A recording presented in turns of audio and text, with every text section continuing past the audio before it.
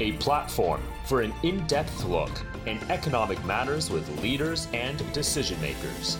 This is Biz Talk. The Earth is getting hotter, yet reality is cold. Hurricanes, floods, wildfires. As humans face ever ferocious natural disasters, the consequences of climate change are becoming all too clear.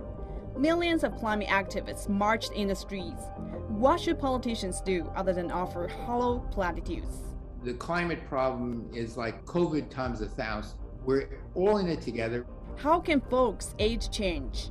There's still not enough voters to make it harder for polluting industries. Nations are transitioning to renewable resources, but the question is, are renewables ready?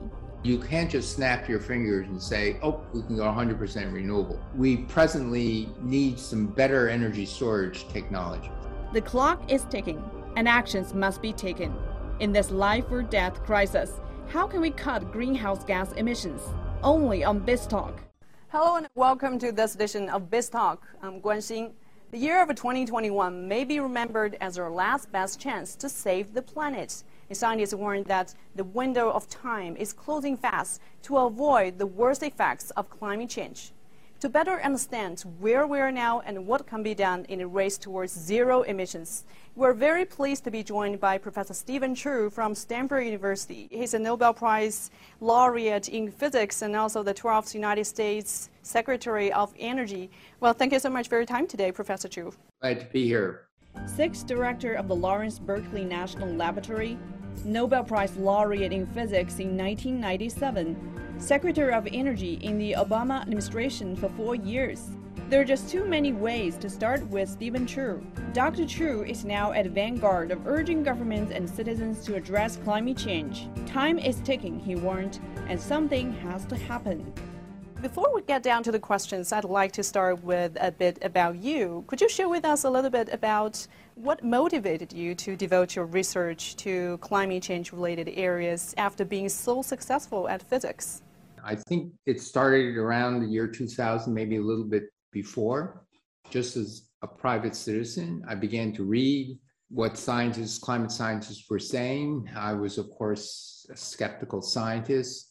And so I said, well, is it really true? And so I just began to read about in the literature. And the more I read about it, the more I thought that perhaps it is true. And as this is around the year 2000, but in the following years, I felt there was mounting evidence that even if 100% was not true, even if half of it was true, or a quarter of it was true, that the risk would be so large that you didn't want to really gamble. And so I began to talk about it. After I began to talk about it, I said, well, if just talk is cheap, am I going to do anything about it? And so that's when they were trying to attract me to become a director of Lawrence Berkeley National Lab. If I'm not willing to become the director and try to convince scientists to think about climate change and think about technical solutions, why should I be talking about anything? So that's what started the journey. And I went there with the intent of trying to inspire scientists, both young and old, to think about what science, what technology can be done to give us better solutions. Then President-elect Obama asked me to become Secretary of Energy. So it's a journey of more than 20 years. How do you think about the progress so far? Because some people are saying we're still doing too little, too late. Is there a sense of frustration with you? Yes, I am very frustrated. The good news is, since that time, lots of technologies have gotten much better. Solar, wind power, they were coming down remarkably, but batteries especially, we at Lawrence Berkeley Lab began to look at improving solar power. We began to look at using biology as part of the solution. It has to be part of the solution because the food we eat, the energy we spend in raising food, and the greenhouse gas emissions from animals we eat, from the food we grow, is actually more greenhouse gas emissions than all of electricity generation around the world. Food production is more greenhouse gas emissions than electricity generation. And so we started down this path of trying to look at all the areas where we might have expertise. And so that was a journey that started in 2004. Did you realize that food systems accounted for more than 1/3 of global greenhouse gas emissions? Studies show the huge impact of our meals on climate change. In addition, animal-based food emits about twice as much carbon dioxide as plant-based foods. It is the largest carbon dioxide emitter in the food system and accounts for 57% of the total emissions. The production of meat, poultry, and dairy products and crops used to feed livestock are all contributors. There were 4 years that the United States is out of the Paris Agreement, and at this year's COP26, Queen Elizabeth urged world leaders to rise above politics at the moment. Do you think it's possible? Yes, it is possible. President Trump got elected. He pulled out of the agreement. And so despite the technical improvements, the abilities, of electric vehicles, of solar, of wind, and all of these other things, we were set back, despite the fact that to the majority of Americans, the climate change is very real. Most of them accept the fact that it is largely caused by humans and poses a huge threat. There's still not enough voters saying this is so important to us. We want you as our senators, our representatives, to pass strong legislation to help make the transition, to give help to clean industries and to make it harder for polluting industries to continue, both financially and with taxes and with regulations. In the end, in the United States, the Congress has to pass the laws and decide what to do. What you have started 20 years ago proved to be very meaningful nowadays, especially this year we're seeing more and more extreme weathers around the world and more people are suffering from climate crisis. What do you think about the issue of energy poverty? Will the climate crisis exacerbate the gap between the inequality between the rich countries and the poor countries? What can be done for them? The rich countries got rich because they were in the Industrial Revolution first for several hundred years. So most of the problem of CO2 today is a result of the history of the more developed countries, Europe and the United States. It's rapidly changing because as the developing countries, China, India, and others come up, they have the vast majority of the people, and they want their economies to grow. They want prosperity for their people. The question is, how do you don't slow up the rise in prosperity, but do it in a different way so that you don't follow in the footsteps of what happened 50 and 100 and 200 years ago with Europe and the United States? Can you leapfrog past fossil fuel generation? And solar is very inexpensive now, but you need solar plus energy storage. And can you have that localized? Can you have that localized apartment buildings, houses, things like that? Well, in cities, it's very difficult, but you need a lot of space. But it's possible, but we don't have the energy storage part yet. The solar power is done miraculous things, drop to just 5% or less of what it used to be 20 years ago. It is incomplete, and we're going to see the same for electric vehicles. The batteries will become less and less expensive. I predict within 10 years at the most, owning an electric vehicle and operating an electric vehicle will be less costly than owning and operating an internal combustion engine car. You want the price to be comparable, but the energy costs will be far less. And of course, it's so much easier to solve the pollution problem because when you generate electricity, there are many more clean ways of doing it. When you have an internal combustion engine car and the exhausts that come out of the exhaust of a truck is much harder to control. And so pollution, local pollution, the PM 2.5, that is very unhealthy air that's killing people around the world, that can be avoided with electric vehicles. And so that's another driver for this. And I'm very excited about the progress in batteries. But we need governments to encourage that, to push it faster. Coming up next, what is Professor Chu's advice on China's energy reform? You have lots of wind and solar, but you don't throw that energy away. So how do you coordinate the system? This year, factories in China's manufacturing hubs are subject to electricity rationing, but is there a better option? They work on how to store the energy to use it more efficiently so you don't have to turn off the factories and things.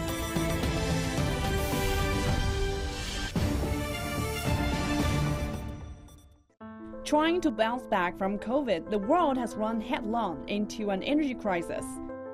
From the United States, Texas suffering darkness and freezing weather in February, to China struggling to secure winter power in face of shortages in October.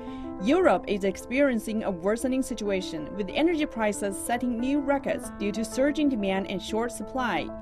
Transitioning to cleaner energy sources is clearly necessary to combat climate change. But how feasible is a world powered 100% by renewable energy? Professor Chu, help us understand the energy crisis this year. Some attribute it to the underinvestment of traditional energy sources. Will it compromise global efforts to fight climate change? It's complicated, especially after COVID and the economy is coming back. Some people optimistically, some people really care about the environment, say we don't really need fossil fuel and we can just go to renewable. But, in 10 or 20 years, we have to do this, 20 or 30 years. By 2050, I think it's possible, but it takes time to make the transition. And right now in 2021, going to 2022, we still have a large dependency on fossil fuels because we don't have energy storage. So you can put in all the solar and wind you want, but when the sun doesn't shine, when the wind doesn't blow, you need another source of energy. You can't turn off the factories. You can't turn off the lights. And so until you have very inexpensive chemical storage or pump water storage or any other kind of storage, you have to then go back to two things, either fossil fuel or nuclear power. And I think nuclear power will have to be an essential part of the future. Of course, you want to make nuclear power safer and safer and safer. But if you use fossil fuel, then you have to capture the carbon. And that has its own difficulties. So this is the dilemma we're in. It's going to take time to make this transition, but we have to make it as quickly as possible. But you can't just snap your fingers and say, oh, we can go 100% renewable. It will, even to get to 50, 60, 70% renewable, we presently need some better energy storage technologies. Renewables are becoming cheaper, but for them to truly compete with fossil fuels, we must find a better way to store energy. Hundreds of companies are working on scaling up and manufacturing new energy storage technology. Bloomberg New Energy Finance forecasts that the global energy storage market would double 6 times between 2017 and 2030. During that time, an estimated $103 billion will be invested in energy storage. How will it make our energy system more resilient in the future to prevent such shocks, such as power outages? Ideally, you want some type of energy storage which you can store for weeks or months, very inexpensively. Because there will time, in the United States, in very good wind sites, sometimes the wind stops going for a week, maybe even 2, or you can have very bad weather. And so how do you store energy for just not 4 hours or overnight, but a week becomes a real issue? If you think of a battery, if you get to use the battery every day, you can have a return on your investment of the battery. If you get to use the battery once a month, it has to be much cheaper. So that's why the cost of energy storage becomes crucial. And right now, we do not know how to make batteries inexpensive enough. You can really think of storing for a week, let alone a month, but we have to. And so again, it becomes technology. Now, most people don't want their energy prices to double or triple. And that's the other thing. People suffer from their home bills, from transportation, and the industries suffer. If energy costs so much and there's an economic downturn, that will also be very bad. So these are some of the things that are very important. And when you go and visit cities or you have polluted air. It's terrible. Older people have real health problems. Young children have asthma, and people are dying prematurely. So at some point you say, it's that important for us to have clean air. It's that important for us to have clean water. It's going to make things a little more expensive. With climate change, there's even more, because the worst effects will be occurring for our children and grandchildren. For people my age, it doesn't matter that much. But people who are going to live 20, 30, 40 years, it's going to really matter. And what's been surprising, as you mentioned, in the last 1, 2, 3, 4 years, we see huge, terrible things happening to weather. Huge floods, droughts, forest fires, and people see with their own eyes. And what I see with my own eyes, I didn't actually expect to see while I was alive. These things I thought were going to occur 20 years from today. And so that makes everything much more scary, that the predictions were not pessimistic enough of 20 years ago. Professor Chu, what's your observation of China's energy reform? Well, I think China's trying hard, but they also don't want to slow down the economy. But one of the things I'm trying to tell my friends in China is to think about building. You have to look at the entire picture. So I think we should think about that because of all the raw materials and the carbon footprint and all the concrete and steel and glass and everything else, and all the disruption and traffic and pollution involved with building construction. If you did it once every 100 years versus once every 25 or 30 years, it's a big difference. There are many things that we in the world can improve. The other thing is that China has lots of the right raw materials. They have great hydropower. They have great long-distance high-voltage transmission. They lead the world in both. They are less great in coordinating everything so all the pieces move so that you have lots of wind and solar, but you don't throw that energy away. Remember, if you have excess wind and solar, there's no place to put it. There's no energy storage. You dump it in the ground. And so they are building pumped hydro. That's lifting water from low to upper, and it's more efficient than the chemical storage batteries for utilities. And so how do you coordinate the system? How do you do all these things becomes very important. And perhaps not enough has gone into that. So I think the world can share best practices and the technologies that enable you, as you go to more solar and wind, that you can use a very high fraction of it. But ultimately, it depends on storage. How do you, if you have excess solar and wind, how do you store it? So when you do need it, it would be available. But you do not want to throw it away. As you mentioned, China started to cut electricity this year. Actually, this year, a lot of factories in China's manufacturing hubs are on electricity rationing. So it is a sign that China is willing to sacrifice economic growth a bit for a transition into a greener economy, right?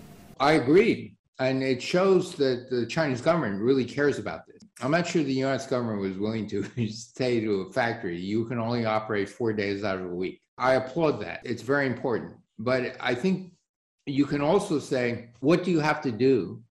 Because as you go to more solar and more wind, the problems are going to get worse. It's not going to get better.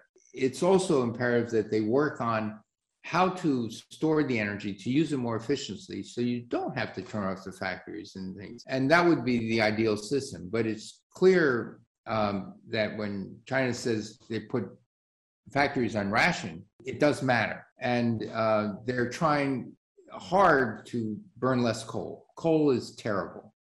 Going back to countries could get together and say, what do you learn in one country might be in part adaptable in another country. And so we're all in this together. We're just one planet. And just as we've learned from COVID, you can try to isolate yourself. But what happens if you don't protect other countries and the thing mutates, it will come back. Now you can say, well, in that case, I'll just stay isolated from the entire world, but then the entire world suffers, each country's economy suffer. So in the end, the climate problem is like COVID times 1,000. We're all in it together. We have to help each other find this solution because we're just one small planet. Coming up next, China and the US are two significant players in the fight against climate change. Nonetheless, the relationship is strained. Which sector should be improved? No country has a monopoly on talent and brain. The sharing of that knowledge would be very beneficial around the world. And what's the path for China and the US's cooperation? The enemy is the climate. We have to work together. There's no choice. U.S. are the two most valuable players in this fight against climate change. What do you think about the cooperation between the two sides? The relationship is more testy. Are you worried about that? We're drifting into a Cold War mentality. That would be very bad for both countries in the world. The climate problem is huge and it needs the full cooperation. One of the things that's very important is that no country has a monopoly on talent and brains. You know, in the scientific literature, in basic research, you want to publish, and everybody around the world can read it and benefit from it. And they may do something that would inspire you later. And in this way, scientists around the world help each other and they go up like this. It's very important that in basic research, in areas where you publish, that you continue to do this. The fundamental stuff that was behind a lot of the technologies in batteries came out of research that was published. So you want to continue this open dialogue of this stuff. Eventually, a company or a country will say, okay, I want to do this. Before that happens, you really have to be sharing all that information technology. And then finally, going back to, let's say, the electricity distribution and transmission systems, or the buildings in a country, the roads in a country, the trains in a country, these things are built in that country. And so when you do that, each country can learn from each other and say, oh, this country is doing this in a good way. We would like to follow that, to make a better high voltage system, a better mass transit system, things like that. And so the sharing of that knowledge would be very beneficial around the world. But with climate change, we cannot let this happen. We have to work together. Cold War mentality is very dangerous. In your opinion, what can be done to bring this relationship back on track? I think you would ask both sides to earn the trust of the other side. It's just not rhetoric and things like, or well wishes. Each side has to behave honorably. We have to do these things. And because if you don't, if you then go back to this Cold War mentality, I don't trust you, in the end, it's going to be bad for everybody. The United States is now erecting barriers. I'm terribly afraid, for while Trump was president, and if he got reelected, if he had his way, we wouldn't have any more Chinese graduate students and postdocs. That would be tragic for the world, especially for the United States, because the United States benefits from immigrant students. We have to figure out how, by behavior, to earn people's trust back. That's very important. And there have to be leaders that say, no. We have to tone this down. Don't get excited. If you're a politician and things aren't going well for you, it's an age-old thing that for centuries, you start a conflict and the people in the country unite behind you because there's an outside enemy. So you don't want to do that, because the enemy right now is us, that we're changing the environment, we're harming the globe. The huge threats to climate change and the future stability. You know, there's a saying that it might have been Ronald Reagan asked Gorbachev, and at that time there was still a Cold War mentality, and Reagan asked and said, if aliens, people from outer space, came and invaded Earth, would you come and fight together with us? Of course, the answer is yes. The enemy is the climate. If we don't fix this, it will get us. That's right. Well, it's a cooperation or mutual destruction. So don't imagine the worst. Under Biden administration, I assume the competition mainly defines the relationship. What do you think about the direction of the relationship under such definition, and what will be the impact on technological cooperation between the two sides?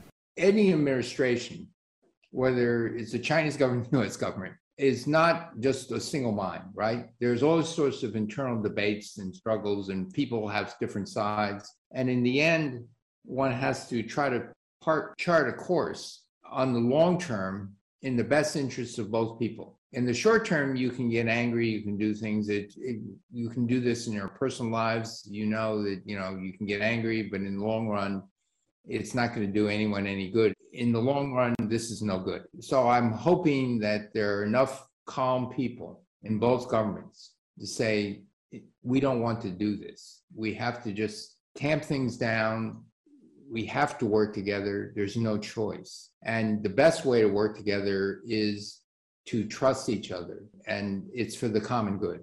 Thankfully, the dawn is giving us a sign.